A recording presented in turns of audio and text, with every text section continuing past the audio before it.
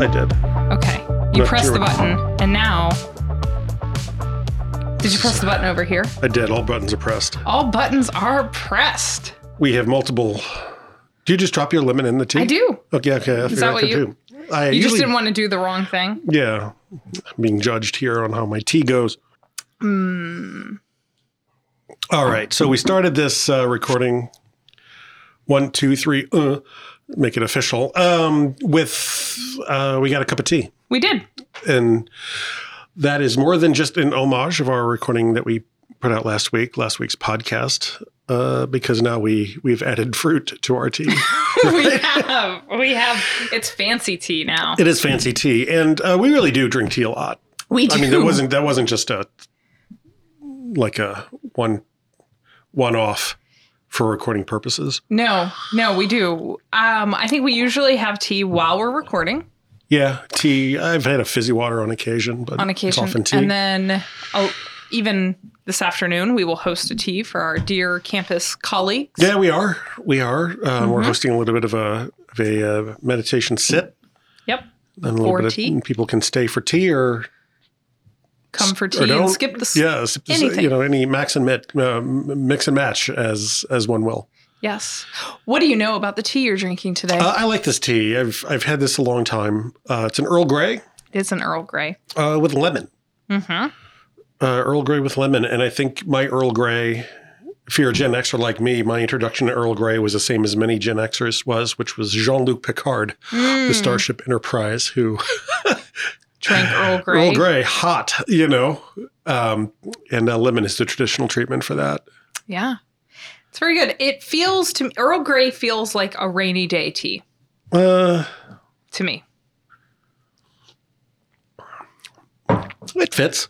Yeah, it fits. Yeah. This particular one that we're drinking comes from a company called The Tea Book.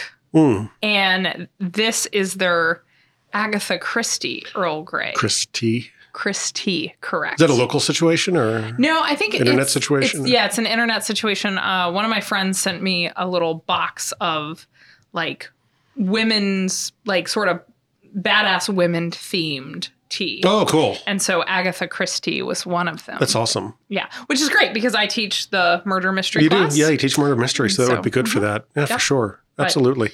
It is a little muggy and not muggy. It's a little gray and foggy outside. The day, yesterday was 75 and sunny, beautiful day, and today is very, very different from that because it's February, and that's how it oftentimes how it goes. Yes. Right. We don't get our expression of global warming and climate change in Northern Virginia is less everything getting hotter. It's more of wild swings. Yeah, wild swings in weather. Hey, speaking of swings. Yeah. We recently talked about... For the record, I have no idea where this is going. I know, I'm excited. We recently talked about swinging or pivoting. Oh, we did. The podcast. Yeah, we did. Should we talk about that? We can talk about that a little bit. There was one of those conversations where one does not enter into the conversation lightly, and I think what it was is like we've been getting close. We've come up on episode 100, been coming up, and we did episode 100, and it's like, whew, episode 100, yes, awesome, and it was great, and a great episode it was. Yeah. And then episode 101 was like, yay, episode 101. Yeah, still a little. We put a lot of time and energy and burned a lot of neurons. Right, on the run up to episode 100. Right. Perhaps too many. I don't know. So it was yourself. Like, I think, I don't even know if what I'm saying is true, but, after we got through 100, it was like, this is a good time to, if there's any refreshing to be done, it's not a bad time. Yeah. Do a little spring cleaning. Right. See what the house needs. Yeah. Do you want to change the curtains? Do we want to... it feels a little more like that to me. It wasn't like exhausted, we're done now, let's move on to something. It was like it's coming up on spring. We got a good milestone here. It's a great time. Yeah. Sweep the floors, open the windows, clean the carpet, change the drapes. Yeah. A bit of spring cleaning. Yeah. I like the idea of talking about it as refreshing it. Yeah. It reminds me a little of what we're doing today with our tea. Yeah. We're adding a little lemon. It's traditional treatment, and lemon is very refreshing. It is. But it's just a little change, but it brings new life to the tea. It makes you see different elements of what was already there. And it does add freshness to it, because I can see that lemon. It is sitting right there on the top of that tea. Yes. Do you normally not leave it in your tea? I don't drink as much Earl Grey as I might like to. Okay, mostly because I don't have lemon around. So it's like I don't think I'm going to drink it unless there's lemon. I think that's what's going on. And I talked last week. I oftentimes use those little real lemon packs. And those are pretty good. That is actual lemon in there. Right. And so in the absence of lemon, it just doesn't get consumed that much. Much like in the absence of like oat milk or something like that. I don't drink a lot of English breakfast tea because, I say that I'm a traditionalist and I don't like a lot of stuff in things. Mm-hmm. In my green tea, I like hot water. Yep. In coffee, I like hot water. Mm-hmm. I don't do all this kind of stuff. Yeah. But lemon is the traditional treatment here, and as a traditionalist, that's what one would do. And the same goes for something. I just love lemon in things. I do too. I mean, you can put lemon on anything. Sauteed vegetable, a little broccoli and lemon, just kind of saute it for a minute. Perfect. It's good in everything. Yeah. So we're looking at refreshing. Yeah. Adding a little lemon. Yeah. To the podcast. Yeah. Did you want to talk about what spring looks like on the podcast, or you just want to leave it there and keep them interested? I don't know. We could go either way. I think what I will say about it is I really am thinking about it as what happens when you bring lemon to the tea, right? Like the tea doesn't change. And in a lot of ways, I don't think we're actually going to do anything that's going to drastically change this podcast. I agree. The properties have always been there. Yeah. But I think the lemon, the refresh, is going to allow us to draw out elements that we haven't let ourselves focus on before. Yeah, that sounds right to me. Yeah. Right? Yeah, that sounds right. And so previously, we have been podcasters who apologize for being academics. Right. And I think what we're leaning towards is allowing ourselves the space to be academic podcasters. Yeah, I think that feel right? Yeah, it does. And it's like, how many times in the last 103, three episodes have we said, well, we both teach at a community college, and so this experience is sort of colored by that a little bit, and then sort of go on and sort of say this thing. Yeah. So it's like, what if a refresh of the podcast didn't require us to say that first part of that, right. And I mean, most of what we talked about over the first 103 episodes has been, of course, sort of flavored with the environment of we've been here for 15 years. Mm-hmm. Of course, most of our reality is sort of flavor. I mean, that's the environment that we were steeped in. Right. That's the water in which our tea was, tea was brewed. So of course, most of our experiences sort of relate to that. So, if you have, and of course, that's not to say if you have nothing to do with academics or higher ed or anything like that, this whole podcast is completely irrelevant to you. I don't think that's true either. No. There are little gems and nuggets, I hope, in there that apply to anything. This is just how these gems and nuggets sort of apply to us. Right. So there's nothing specific, I think. I mean, we're not going to talk about the best way to use a Scantron reader to grade a bio test, You would have to start giving bio tests. Yeah, I would have to start giving exams if I did that. So that's clearly not what's going to happen. No. The best way to use chalk, what the best chalk holders are for chalkboard. And, I'm not interested in that conversation. No, not at all. I'm interested in that conversation, not for a podcast. Right. Not for a podcast, though. I'm not interested in inflicting that conversation on others. Yeah, that's a good way to lose listeners. Right, exactly. Yeah, I mean, I think part of what we've been talking about a lot lately, just the two of us, is the fact that, we don't really do this siloing thing. No, right? we don't. We don't really do the siloing thing. We're not interested in... This is going to sound terrible. We're not interested in work-life balance. No. Right? We're interested in balance. We're interested in life, and we're interested in work.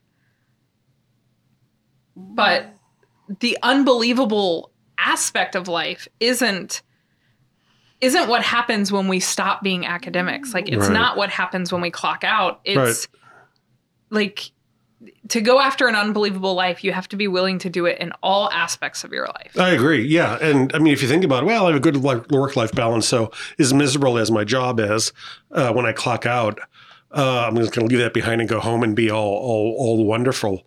It's like, I have like 9 things that I don't like about that. Yeah. And that's like, I'm going to limit what I don't like about that to 9 things. There are actually more, a couple of which are, I don't know how to do that. Mm-hmm. It's like, what is this? Internally, it's like, I don't know what this, I don't know what it means to, like, how do you actually, is there a switch that you flip or it's like, how, like, it's not like, how do I conceptualize? Like, how do I act? How is that actually done? It's like, go home and take a rock back and forth in a hot shower for 10 minutes. And then it's like, I'm cleansed or what? I don't know. I don't know how to do it. No. And I knew people who have tried to do that and they have failed. Yeah. I don't think I've ever seen somebody really successfully do it where home doesn't bleed over into work and work doesn't actually bleed into home. And we were talking to a higher ranking individual at this college lately who we're working with on a project to be described a little bit later on in more detail, I think.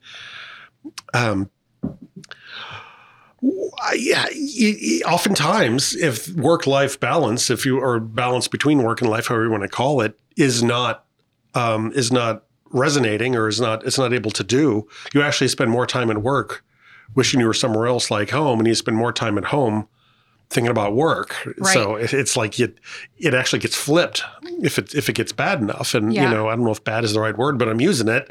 When there's enough of an imbalance, it actually gets backwards, and you're working. Your mind is at work when you're at home, and your mind is at home when you're at work. Right.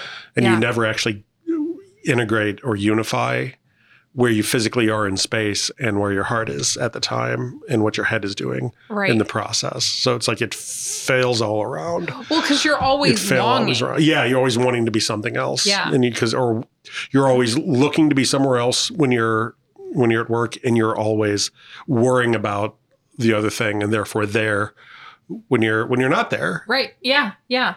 Well, and I think that I've been thinking a lot about longing lately. And like, what does it mean to long for something? Why do you long for something? But I can see people who are struggling in one or the other aspect of their life. Mm-hmm. Maybe it's their home life is a mess, so they long to get out of there and go to the safety of work, or vice versa, right? Like that longing, it doesn't, like, if you're longing to go home, right? When you get home, and this is kind of what you were just saying, but I'm just going to say it with different words. Great. When you get home, the longing isn't satisfied by being home, because now you can't enjoy being home because you're anticipating being snatched back out, right? And so this is where, like, Frank Turner has a song that says this line, like, Sunday night's a slow surrender. Yeah. And it comes from that. And so I want to be able to live a life where I am fully present in every moment that I'm in, and free to be fully in that moment. Right. Not like, man, Paul, you're kind of nice, but right now I really wish I was with my cats. Right. That's a thought that someone could have. That is a thought someone could have. Right. Like, I want to be able to say, makes sense. I really enjoy my time with my cats, and I really enjoy the time I spend at work. Yeah. Cool. So I get to, because humans need both consistency and variety. Yeah. Right. Yeah. And so, like, you're delightful, but if we were trapped in this room together all day, every day for a month, I think it would might be old. Less so. Yeah, it might be less so. Yeah. Not that you're not delightful, of course, right? Of course, not delightful. We'd run out of tea. Quickly. We'd quickly run out. And we'd have to pee really bad. Really bad. I'm not sure we'd solve that problem. But. Well, we got buckets and things around here. We have plenty of food to eat, so we do have food. Yeah. But what's funny about the tea is I think we would go through even the ones that, like, there are boxes of tea in this room that you and I both hate. Yeah, it's like there's no way you and I are going to drink either one of those. I think what we need to start doing is so we're hosting tea later. When people come in, we need to really sell those teas we hate. Yeah, our showcase tea of the day is the blueberry. Yeah, which it sounds better than it is. I gotta say, I wish it was better than it was. I like a good blueberry, but we should do that though. Let's showcase a tea we hate. Yeah, or maybe just like don't tell because usually anyone. we just kind of open the pantry and let people kind of pick what they want. I'm looking at the pantry up here right now. Yeah. Maybe we don't do that. Maybe we just get out the teas that we don't like. It's like those are your options, and see what people kind of go for. That's it. That'd be a good. Let's try it out. And we can try it. I wonder if anybody would actually come up to us and say, "Do you have anything else?" Well, you don't have anything else, do you? We could do it. We could run it as a let's experiment with a shared experience. Right. We're all having blueberry tea. I'm not surprised. I'm a little surprised that we haven't actually done a little more work on this. Like each time we host tea, do a count and see what the more popular teas are. Yeah. A little before, after. See what people really like. We're headed that. I mean, what happens when two researchers? Yeah, right. Of course, we're going to do that. Send it off to the journal. Send it off to Science or Nature or the. It just speaks to Chronicle of Higher Education. It speaks to us though, because you want to do counts, you want a spreadsheet. Yeah, right. I've seen you work a spreadsheet. It's delightful. But me, I want to be what are your tasting notes? I'm clearly the qualitative researcher. That's why all this works so well, Sherry. Yes. That's why all this works so well. The yin and yang. Yeah, that's why all it works so well. We were talking about work-life balance about 60 or 70 episodes. I have no idea what episode it was, but we had talked about this before in the sort of in the context of the phrase working for the weekend, if you remember that. Yeah, I do remember that. And I have no idea what episode that was. No. And I'm in the now. Yeah, I'm in the now. And how much just I hate that phrase, it's like I'm just kind of doing all the stuff and yay, Friday, woo, and go home and do something else for a couple of days. And then by Sunday midday, I too am you start kind of looking at the watch. It's I got 5 more hours of weekend, and then I'm going to go to bed and wake up and be back in it. But that doesn't necessarily feel like a bad thing for me anymore, And and we say this every episode. How do you get to that point? Is you have all the things that you dread about Monday morning doing at work, and you don't do those. Mm-hmm. Yeah. It's this is a good activity for Sunday afternoon. It's okay, so Monday, what are the things that I really just don't want to have to do? Yeah. And if in our job, right, in our profession, if the answer is teaching, it might be time to start working on your LinkedIn. It might be time to start thinking of what else do you like? What else do you like? It's never been that for me. I always found sort of respite in the classroom. I've always really enjoyed that aspect of it. It's interesting because I think I have had times where the classroom wasn't the respite for me. Right. There have been times I've been disappointed with that. It's I was really hoping this was going to be a respite, but it is not going that way today. You've had that experience. I've had a couple recently. Yeah. Not in lecture so much, right? But it's just it happens. Lab is a complicated thing. Yeah, lab's complicated. It happens to everybody once in a while. Yeah, but I don't. Teaching. What I found helps me love my teaching is really getting honest about what I hate about teaching. Yeah, right. Right. And I don't think I let myself do that for a long time. And I think it's hard to admit the things you hate. Yeah. For me, right? Yeah, me too. Yeah. I wouldn't be surprised if more people. Right. For the longest time, the hardest thing about teaching was grading. I hated it because I hate evaluating and judging my students. I still hate it. I do too. But part of what I've decided is, so what I hate about it is having to judge and critique and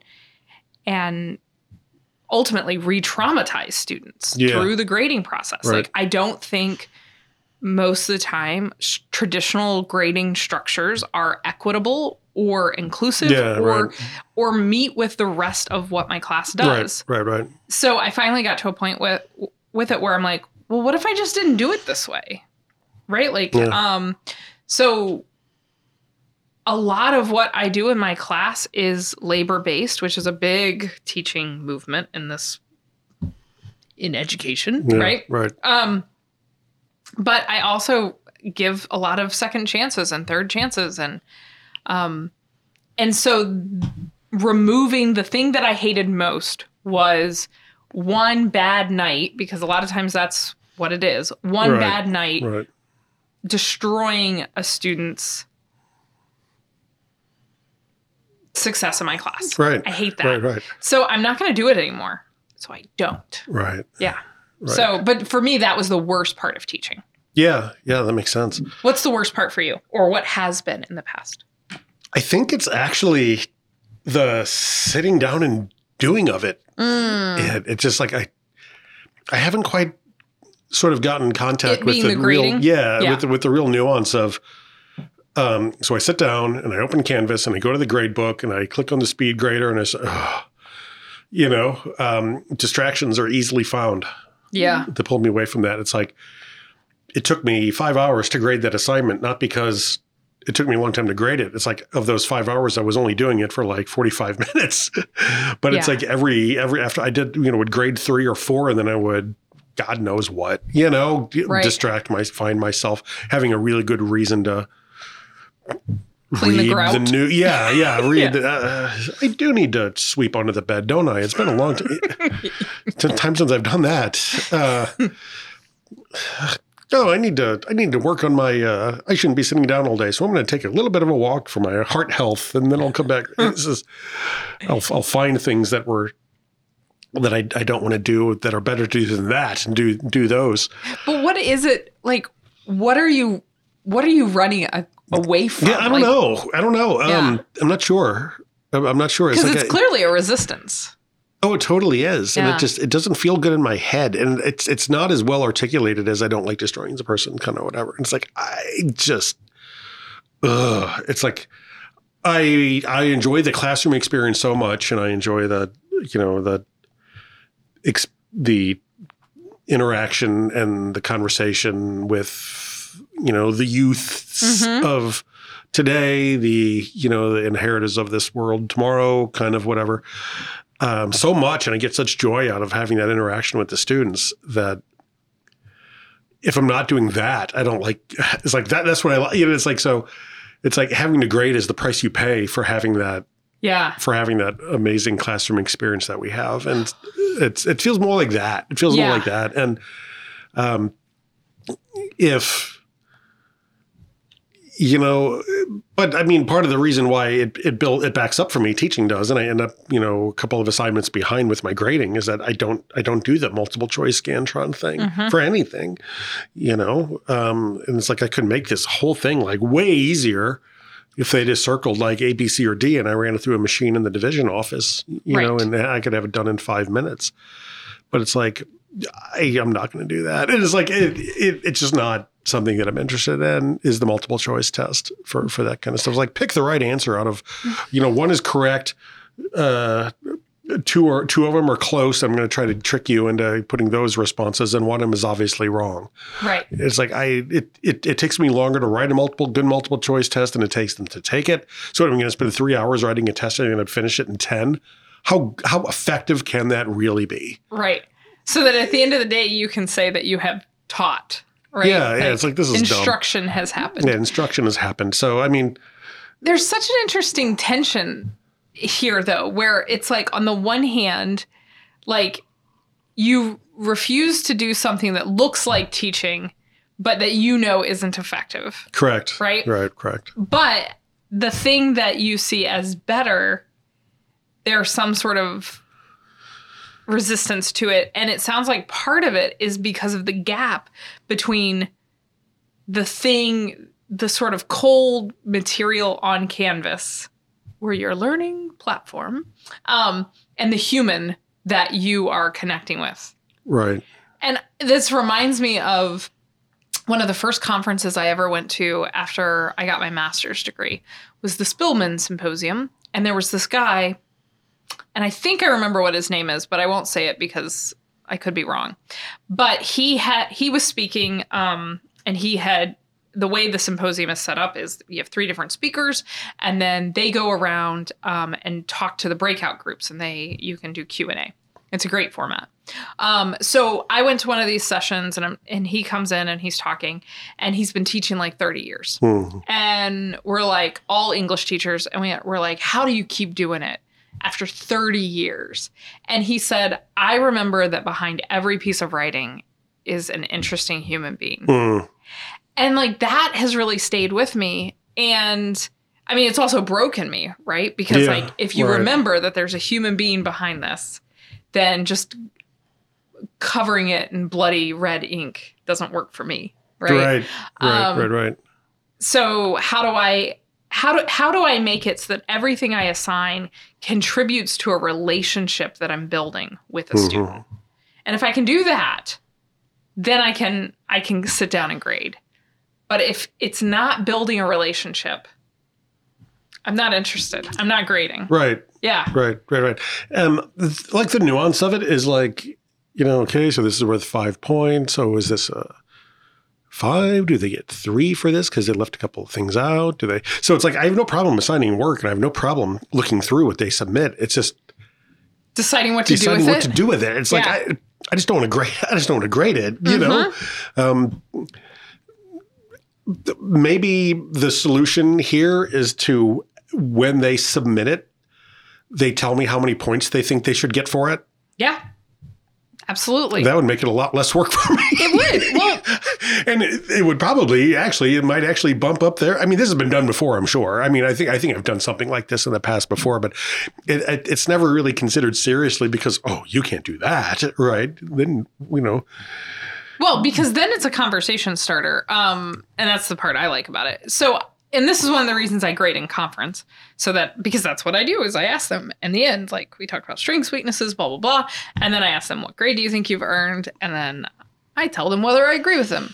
But a lot of the low stakes stuff, I either give them full credit or I hit the reassign button.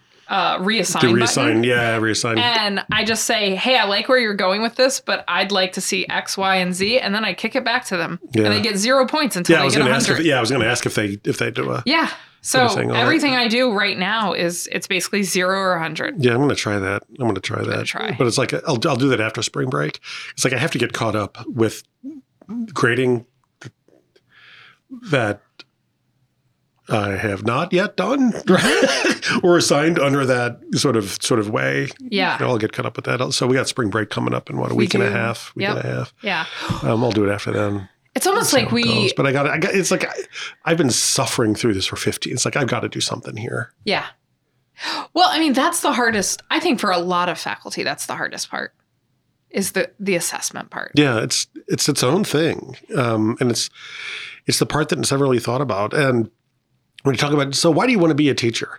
And the thing of, kind of influence the young minds of tomorrow. And it's like, I love the content and I just love talking about the stuff that I love. And, I just enjoy hanging out with the youths of tomorrow, and all this stuff. When everybody says, boy, I sure do like giving tests. And I really do like to grade a whole lot of stuff. It's like, nobody ever talks about that. When people talk about, the aspects of teaching that they really like the least or that they really suffer through and they really suffer with, it's, I spent my weekend grading, catching up on grading. It's always the post-joy cleanup experience that people have that they suffer on nights and weekends. That I'm going to come to campus and hang out in my office and grade all day. I mean, I've done that, but we did that in here. We did that in the space at the end of the semester. We did that. Well, and I think what makes it so effective is, because we're sitting at a table. In our case, you and I were sitting at a table looking at each other, just like we are today. Yeah. And so we would work. Except we were offset. That's right. Yes. Yeah. So it was a diagonal. It was a diagonal situation. Yeah. But we would sit like this, and then I think there was no grout to clean, right? Right. And we whole grout was removed from the room. Right, there's no grout in this room.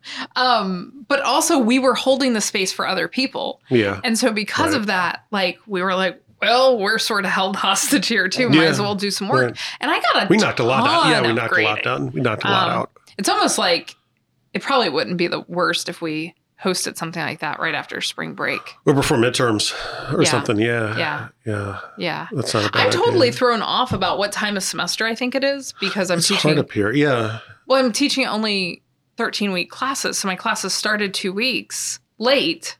No. So in my mind, we're still in the honeymoon phase and now it's spring break.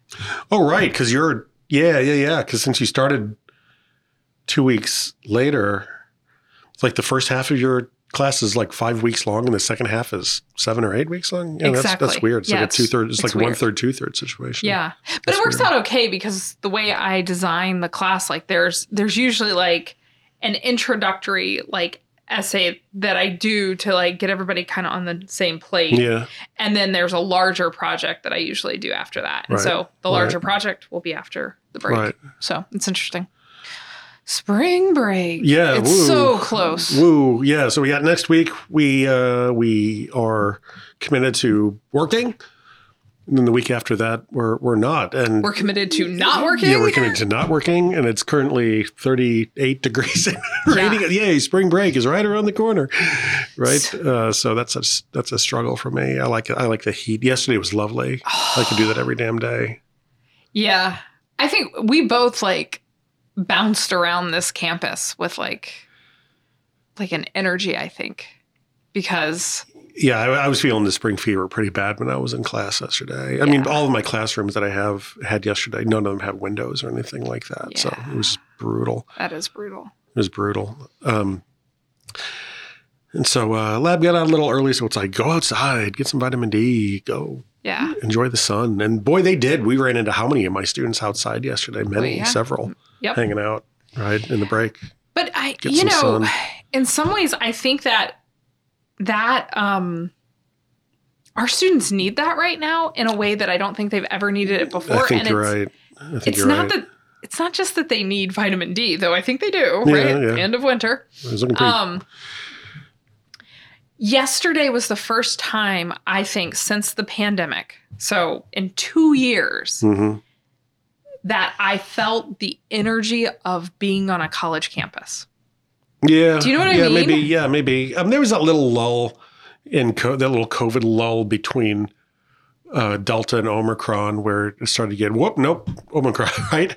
Where it shot up hard for Omicron. But it was starting to feel a little less terrifying around all the time. But yesterday was like, okay. So it does actually feel a little bit. Well, it's just walking around campus. Nice. I saw. We ran into how many of our kids, right?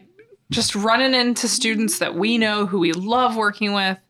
And it really reminded me of how much I love being on a college campus. Yeah, and I think I actually made the statement after we ran into the second batch of our students and had a delightful interaction with them. It's like, this is the best part of this job. Yeah. This is the best part of this job. It is. When you actually are able to have a classroom environment and a relationship as teacher or student in place where when you run into them on campus, they actually like flag you down when they see you and they sort of light up when they see you in the cafeteria and then they, hey, Dr. Fitzgerald, what's going on? Right. And it's like, it warms the heart, even this cold and bitter, Grinch-like one over here. Are you talking about me? Me. I was talking about me, but I don't think that's true for either one of us, to be honest. Yeah, I was like... If anything, it's more true of me. It warms my pre-warmed heart even more. What a joy, though. What a joy to run into your kids on campus outside having a nice day, though. It's like, just stay out here and have a good time. It's been a rough couple of years. It has been. Just go outside. It really has been. And talk about dumb shit and lay around and find a spot of grass and just sort of chill, grab something to eat. Yeah, because to me, like, that is such... Like, when I think about my first 2 years of college and, like, the memories that were most profound for me, like, a lot of it was just sitting around, like, eating food, being outside with, with dear, dear friends, right? Like, And I'm not going to launch into like, oh, my college years, those were the best friends I ever will have, because some of them I don't talk to anymore. You still talk to 2 of them, right? I do. I do still talk to 2 of them. But not because they're awful. It's like, hey, man. Well, I'm married to one of them. Yeah, you're married to one, right? Time goes by. My brother is, related to me, so I see him from time to time. I could reach out and start conversation with 30 or 40 of them. Yeah. But that's true for everybody. But it's just, those moments of and I think we've been feeling this as we've been hosting tea and just having people hear the moments of serendipity and connection that just happen from randomly being together on campus. Yeah, we've been talking about that quite a bit, though, recently. I mean, just the serendipitous, random, mutually beneficial interactions that have happened. Yeah. Just from having tea, have been a reminder, I think, that, I may have overspoken the other day when I said, I think that is the biggest thing that was lost with COVID and remote teaching and everybody sort of going home and nothing happening on campus, is like, because you never really pay attention to those little micro interactions that we have that solve our problems. Yeah. But so it's like, so you teach them from home. Why the exhaustion, right? And there are a lot of, common things that get invoked, like, well, it's hard to separate work and life when you're in the same place. And, well, there's kids and dogs, and all of these things are true. Right. All of these things are absolutely true. But it's like all those little problems that got solved through random, convenient interaction, you were left on your own, right? So every single need that you had that used to get solved by itself without really thinking about it was front and center on your plate. Yeah. And now you actually had to do something about it. And you actually had to search around and you had to spend time on it. And before, it just sort of solved itself before you actually knew it was something that had to get done, right? So that certainly is one of those unseen things that just like added to the plate of why do I feel exhausted all the time? It's like you're responsible for every single aspect of your job, even including now the ones that are not solved through serendipity. Yeah. Well, and I mean, so, today's a good example. Like we were walking over from. Yeah, right. Right. We were walking from this building to where your office is. On the way, we ran into another colleague. And she just randomly mentions like, oh, I'm not sure what I'm going to do in my class today. And so I just throw out a thing I like doing in the class. Who knows whether she does it? But like just that moment to connect with someone as they're thinking about what does today look like in the classroom, right? And then, we run into like Katie, the lab manager, biology folks, right? Biology folks. I would never have a conversation with, right? On a normal day, why would I talk to a biologist? Okay, I talk to one literally every day, but just getting out of those silos. Yeah, but one of which was the lab manager who was like, what are you going to do in lab next week? And it's like, we would have had to have that conversation probably on email. Yes, it's exactly. Like, check. Conversation done. Right. And then your other colleague. Then, we ran into another one who talked to you. Yeah, he did. But he also, he's also doing the same thing. He's approaching lab the same way. And so she was able to get that information from both of you. Yeah. In that short time. Yeah, right. And I ran into a student who was looking for an advising meeting, which we're doing tomorrow at 10. Perfect. So it's like. Was she waiting for you? We had she just got out of class. Oh, okay. And so there was this, are we meeting today? Are we meeting tomorrow? Because we have to have a little advising me. It's time for her to start applying for transfer. And we bounced her on 3 or 4 different dates, but nobody actually put anything on a calendar or anything. Okay. There'd been no actual communication about it. We're meeting tomorrow at 10. So that's what, 4 different 4 different people that we interacted with. And it was like all we were looking for is the cable that connects that camera to that laptop, right? Is actually the only thing that we were going over there for. Yeah. And my office got cleaned up a little bit because I couldn't find the damn thing. It did. And that would have been 5 separate things that would have had to happen independently. All of which would have taken time that were knocked out. And we walked by CJ And remember that we were going to have a conversation with CJ. I also counted, speaking of so that makes it 5, right?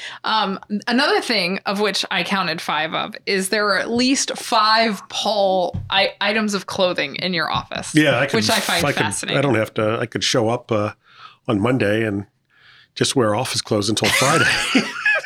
Never wear the same thing twice. It's like, how do I have so much clothes in my office? It's like, it's nuts. Well, and a lot of it's like, you I am sweater, still a hoodie. You have like a Nova pullover. Yeah, Leanne gave me that from Student Life. I still don't have one. Well, you know Leanne. Just ask her on Friday. Talk to her on Friday. Well, I tried to yell at her from the computer because I was on when she delivered it.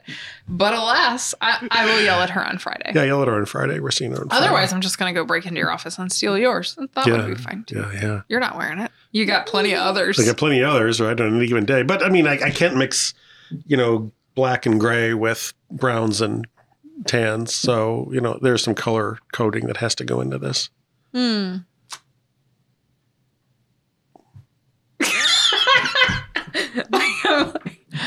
Okay. So that's totally mix and match. And the white honors hoodie doesn't really go with anything that I really have too much. It doesn't go. It's something to be worn by those under the age of 25, I think. Yeah. But I mean, it doesn't a pinch of this, like emergency clothing. Yeah. Well, I wore some of the emergency clothing yesterday. Yeah. We also, because you have one of your vests is over here. The honors vest is over here. And I wore a short sleeve shirt and a blazer. And it's hard to keep the right temperature in these. Well, that's what we were talking. It's like we get these wild swings, and it's like, who knows what it's going to be like, from one day to the next around here. So I snuggled up in your. Yeah, up in the honors vest. In the honors vest, like old times. I have my own honors vest. Yeah, it's a nice vest. We spared no expense on those from a couple of years ago to get a bunch of those. They're pretty nice. But I think it's good to wear clothes that show that we're proud of this place. We are proud of this place. I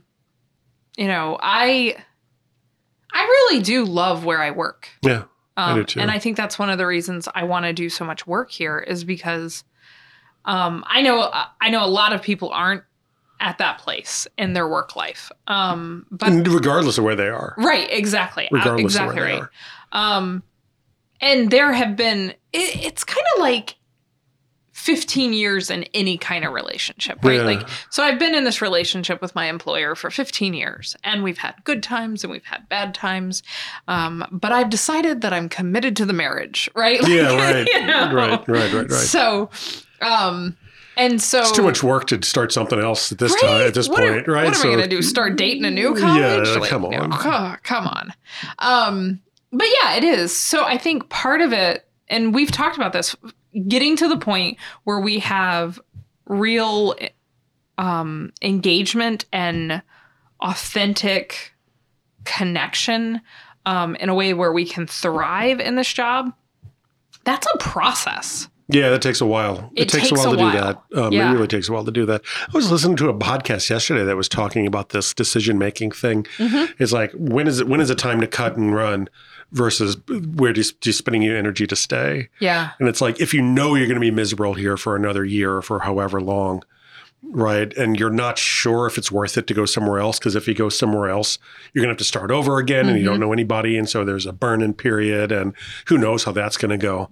It's like, but you can guarantee that you're miserable now, and you can guarantee you're going to be miserable in a couple of years from now. Right. It's you don't know if this new thing is going to work out with 100% certainty, but 50% might be enough to make it worth it to go. Yeah. Right. And so it's like, how do you actually find yourself at that point when it's time to pop and go over to something else versus stay? And it's like, right now, it's like I'm pretty assured with a high degree of confidence that if I left here to go somewhere else, I would not have the opportunities and joy in relationships that I have here. So it's like it's a non-starter for me, which is a great place to be. Not only being, I don't hate Mondays, and I do love my job, and that is great. And like having that and knowing that, and that being enough to not want to risk losing it for something that might be something somewhere else. Right. It's like, I'll give you a $10,000 raise if you do that. It's like, no, I'm good. It's like, I'm good. Basic needs are met. Everything's fine. I don't dislike my job enough to, step into a 50-50. Maybe I will, maybe I won't. There's not much else that another place could really offer me that I would want to get me to go. So I don't know what that negotiation would be. Right. Because it's like, we'll make you a dean. I'm like, hell no. Yeah. I love summer. I get 3 months off. Yeah. I get 3 months. It's like, I'm not going to give up on that for a million years. Right. It's like, so then there's no, it's like, I can't imagine something that some other institution would offer me to make me leave. Here, the way that it is now, who I am now, all that stuff, you know? So then here's my question. What advice would you give someone who works at an institution such as ours and who's miserable in their job? What would you tell them? Just like what would I tell them, or what would I suggest like they do? What would you suggest, or how would you offer support to that person? I would invite them to write down the things that they do at their job. Write down the stuff you do. Get it out on paper, all the things that you have to do, all the things that you're responsible for, all the things that you engage in for like a week. You're teaching, there's some grading, I got this committee meeting, I have to do this other thing, I have to go to this other whatever.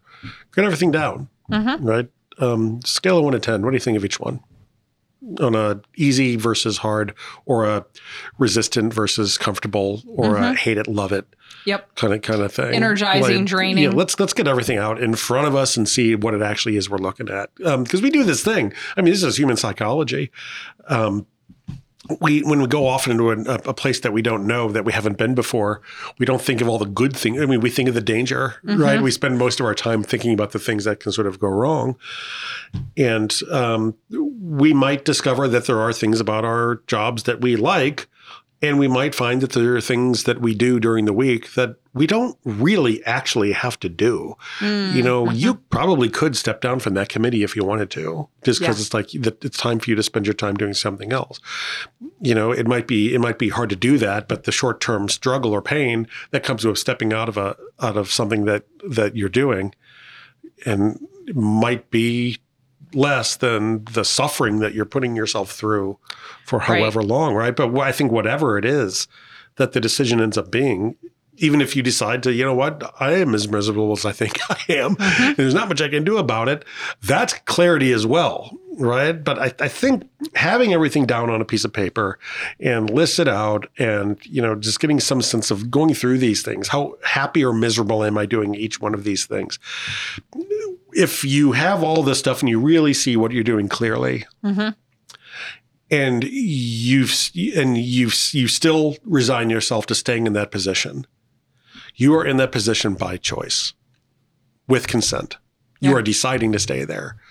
And a lot of the pain and struggle, I think, that people have with the misery of their employer is thinking that they're there, that they're there without a choice, that they're sentenced or resigned or just kind of stuck sort of where they are. Just, making that shift to realize that you are where you are by choice, and that you are making decisions to stay here, which is like, okay, even despite the difficulty here, despite that there's things about my job that I don't like, some of which I have to do and some of which maybe I don't, but I'm still not thrilled here, but I'm going to choose to stay.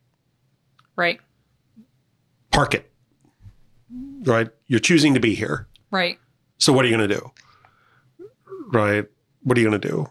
Yeah. And that can change a lot of stuff. Just knowing that you're actually making a decision to be here. Right. Can change things. So that's what is like. I too have made a decision. I'm just going to stay. Great. I'm going to stay here. Right. I'm going to stay, and I'm not going to quit. And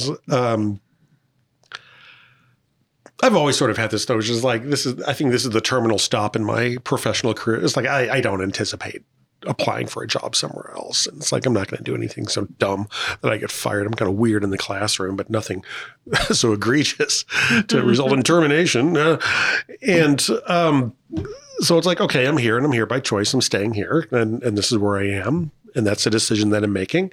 So how do I want this to go? You know, if I know that I'm going to be here for the next however many years, how do I want that to be? How do I want my relationship with this thing that is going to be a significant part of my time? That's a big part of my life where I do get significant enjoyment from and occasionally significant opposite of enjoyment from challenge. There have been some tough times, believe me, a couple years ago, especially, as there are with all things. Yep. How do I want this to go? Right? How do I want to handle myself through this? How do I want to, what is the nature of the relationship I want to have with it? And when you're in that place, when you find that spot, you have more agency over what happens than you think you do. And not as much as risky as we think. Right. With a lot of it as well. And it's like, what happens if so there's this one thing, and I've been on this committee for a long time, and it's really past my time to go, but I keep doing it because if I don't do it, then nobody's going to do it. We've talked about this a million times. Right. You know, but they asked me to do it, and if I don't do it, then it just won't get done, and we just can't have that. Yeah. Is that true? Yeah. Is that true? You know, I enjoy giving many of my wonderful colleagues the opportunity to take on many of the myriad responsibilities of this institution, right? I enjoy I enjoy knowing I don't have to do them all. Right. There are many other fine people here who can take on those things. And you know what? For the things that are important, that really are central to the function of this institution, they're getting done. And the things that were probably dumb or didn't have to get done anyway, or just somebody's bright idea that didn't have really anything behind it. Well, or not being, and it's like, and that's fine too, because what we realize is that the sun still comes up in the morning, even though that thing that somebody thought was a good idea didn't happen, because it probably didn't really need to happen anyway. Well, and I think part of what's interesting is like, if no one is willing to do the work, the question shouldn't be, should I do it? The question should be, should this work get done? Yeah, what does everybody else know that I don't? Why are we doing this? Yeah. Clearly, this is not a thing that is jumping to the forefront of anybody's attention on what is an important thing to do. Yeah, but like what I hear you talking through is like, once you decide, like, if you're miserable in your job and the choice is to change jobs, like, you know, that's one approach. That's one approach, one that people have taken, that we've seen over the last couple of years. Many people have taken. But the other part of this is there's also, if you're staying, or if you know you're not starting a new job tomorrow, right? So then there's, what do you do with the day you do have? And I think that's where there's a lot of potential for folks to think about, what agency do you have within your job? Right. What is the life-giving parts of the job? And then also, like, what are the real challenge points? And, you know, you can't change the whole thing tomorrow unless you change jobs, right?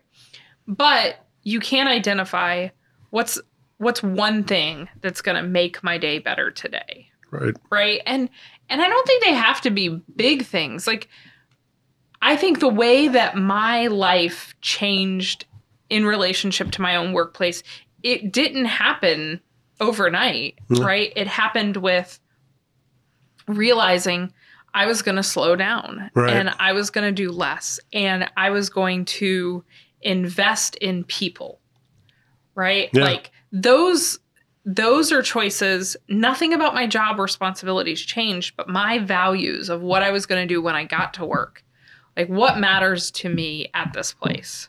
Does it matter that, like, I end up in an administrative building with my name on the door? I was a different lady then. Or I think I've had those admissions myself in my past too. So I'm not. But now, like, no way. But it was like, so what's important to me here? And the more I invest in people, the more satisfaction I find. Right. And so for me, I know connection and humanity is important.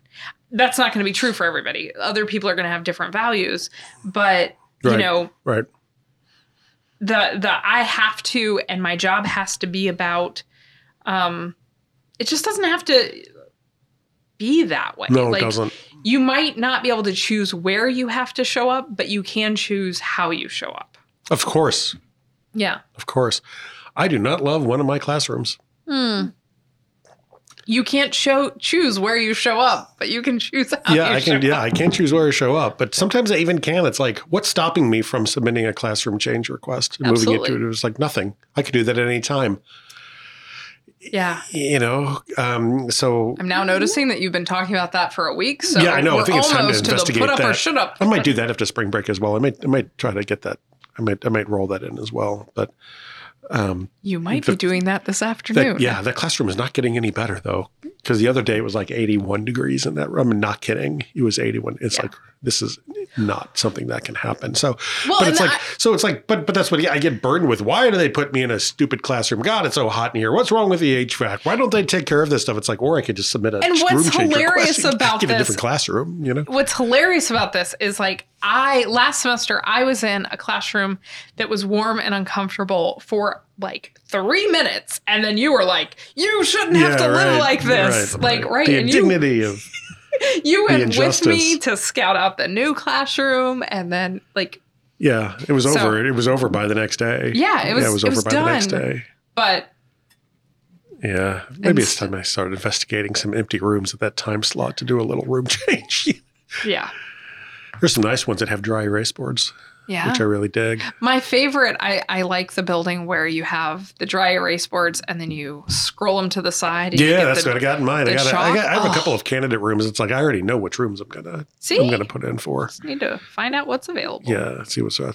Well, and you have the advantage, at least for one of your classes, of only meeting once a week. Yeah, that room does have windows. That's a pretty decent room. Yeah. Yeah, I'm all right with that room. Yeah. So. It's the other one that's like, everything is wrong with this room. Yeah.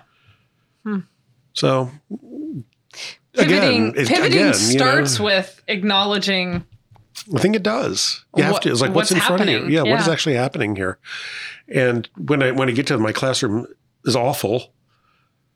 No, I really actually can do several things about that that address and solve this problem very, very quickly, easily, and efficiently. What I have to give up is the addiction to adrenaline of bitching about it all the time and feeling like, a sense of egoic self-importance about how I deserve a better blah, blah, blah. I can blow myself up with ego by complaining about the classroom I have and how I shouldn't have to suffer that. It's like, that's great. And it feels good to complain in the very, very short term. What would feel better is if I had a better classroom that I could easily do at any time. Yeah. Right. It's like you're eating lunch and it feels good to complain about the chicken for half an hour. It's like, or you could just get this other thing that's like really, really good. And you could how do you want to spend your time? Yep. I can complain for 3 hours a week for the next 10 weeks, or I can spend 5 minutes doing a room change request and the problem is solved. So this reminds me of... Why do I spend so much time over here, though? That's my Well, because it's habitual, right? Yeah. And it's even cultural. It feels good in the very short term to feel indignity. Yes. Well, and I mean, it's super, built into culture, right? Yeah. That is... I can guarantee you at some point during the time that we're going to host an event in this room later, someone is going to take the opportunity to bitch about something and others are going to join them. Yeah, of course. Right? That's going to be what happens. And this is why, I came up with, what did I call it? The SABRE method. Yeah, right? We need to go back to that. We do. It's like how to stop your bitching in 5 not so easy steps. Yeah, right. 5 emotionally intensive steps. But it's liberating to sit with, and we won't go through it today because I wouldn't do a good job with it. Or maybe I would, but I would judge myself. So we're not going to do it. It sounds like we're going to do this later. Sounds like it. But the steps that it's designed to get you to slow down, recognize what role this thing really plays in your life and how you want to relate to it. Right.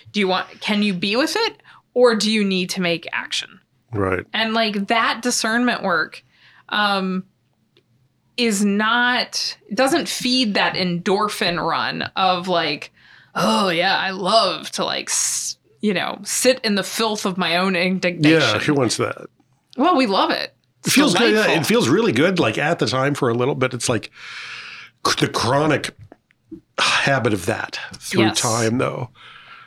Yeah. Builds resentment. Right. And the thing about it is it's the resentment for a place or for a career or for a job or whatever it is that builds in time with that when sitting in it.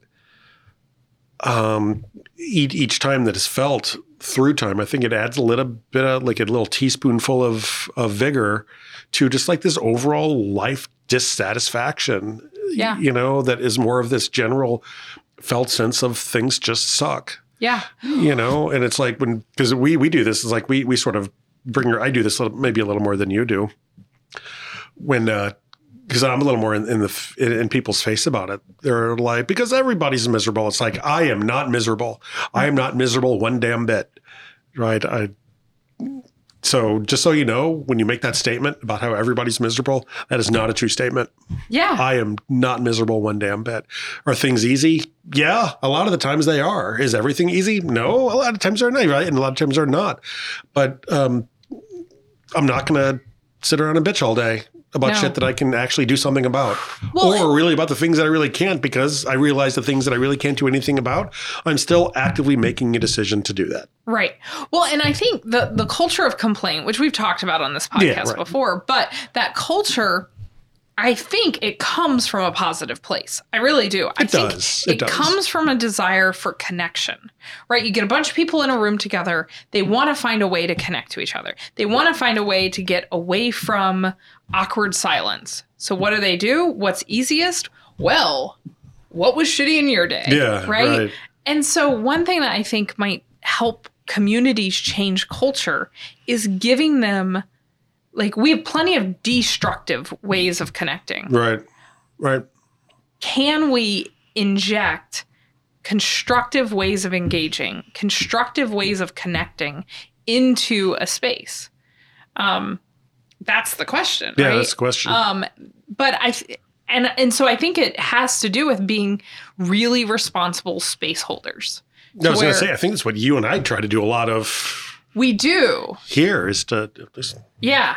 Well, because I can always tell when we're in a space and you and I, like, we try not to get on the bitching train. Right.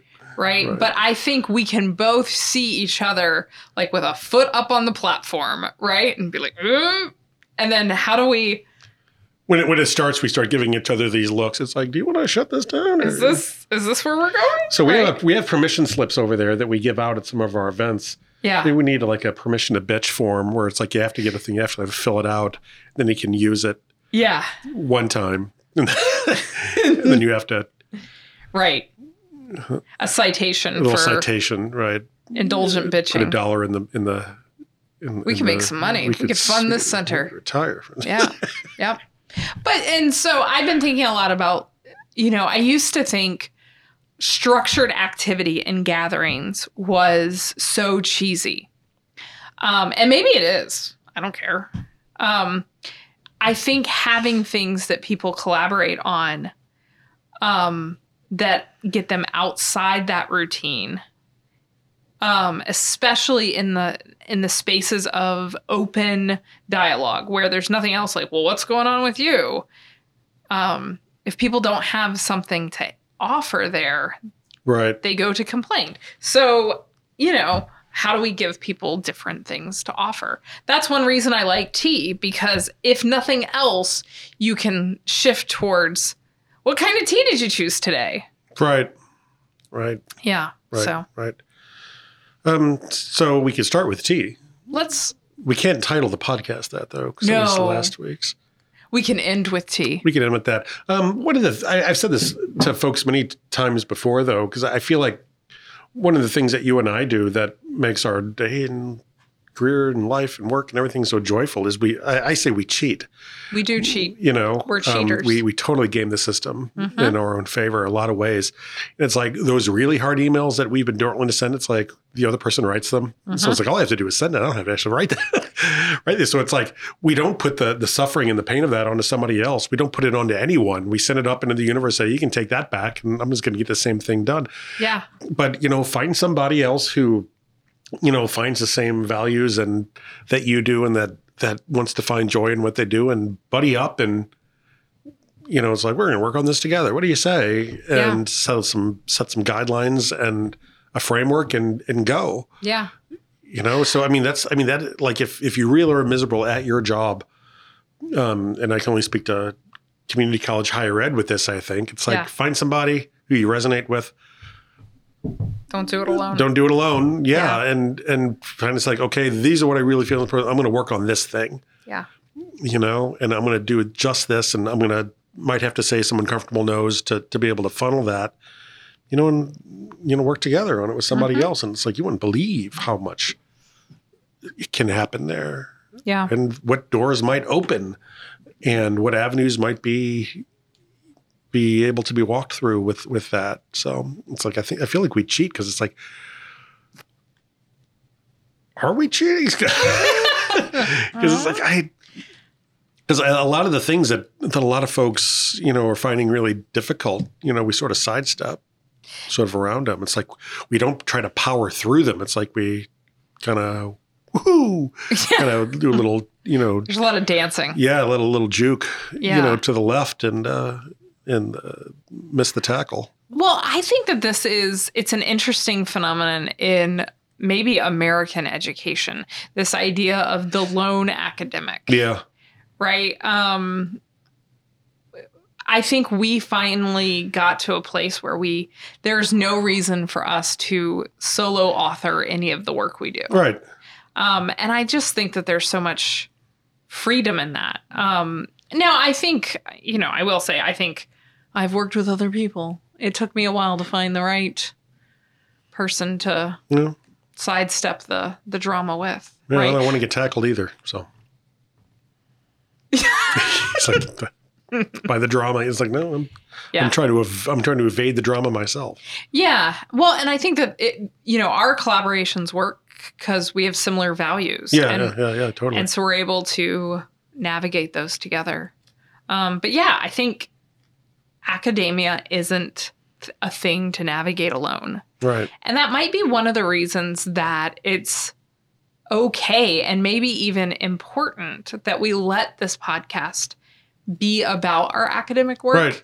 Because, because it's not work to do alone. It's not. We've both made this offer to people before, though, where you're like, I have to really hard email I have to write. And it's like, we can write that for you. Yeah. And they say no. And I was like, are you sure? Because it's a great offer. You could have this done in like 5 minutes. And you don't have to think about it. You just have to hit the send button. It's like, are you sure? Yeah. I don't know why people say no to that. I don't either. Because I don't think they think that that's something that can actually happen.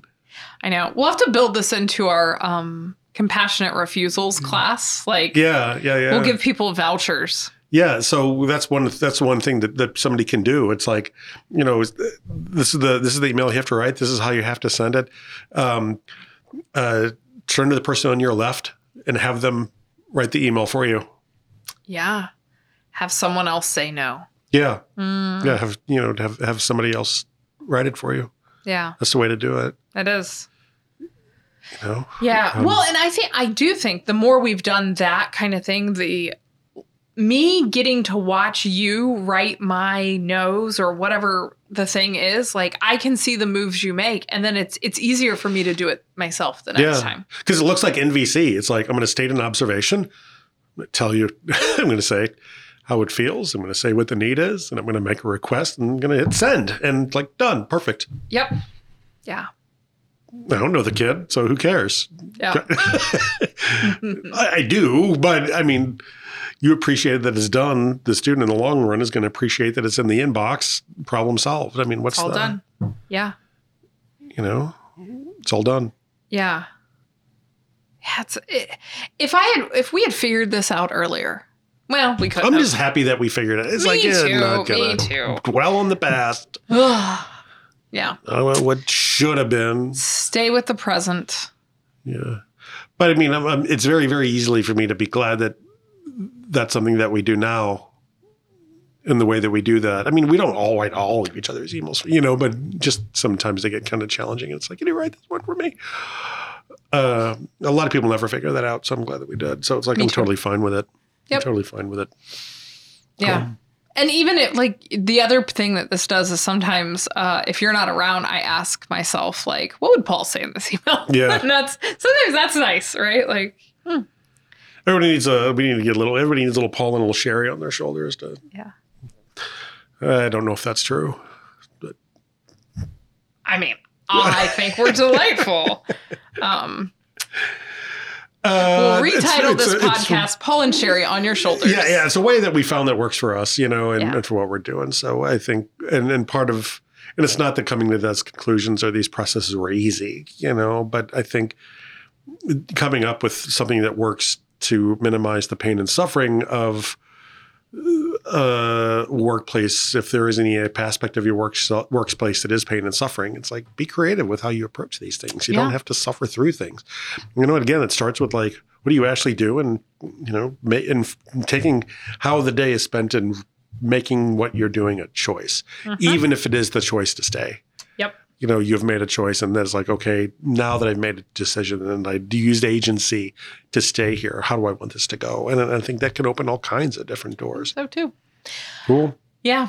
So if a listener is listening to this and they're like, oh yeah, you'll just write my hard email.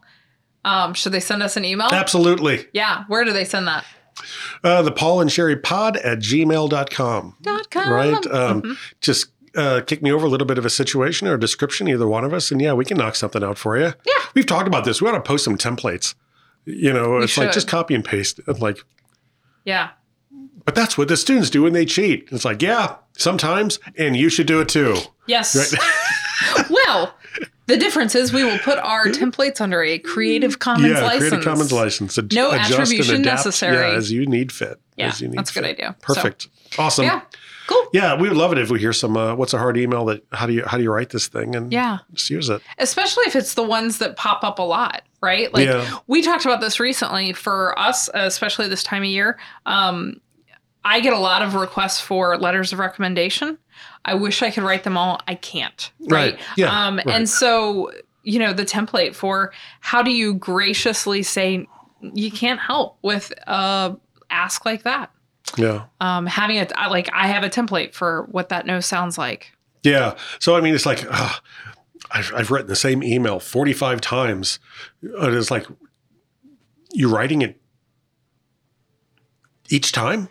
It's like, just write it once. There's a reason your fine computer has copy and paste. Right. Cool. Exactly. Awesome. Cool. Thanks, Paul. Awesome. Thank you, Sherry. All right. Cool. We'll talk to everybody soon. And have a wonderful day. Yeah. Bye.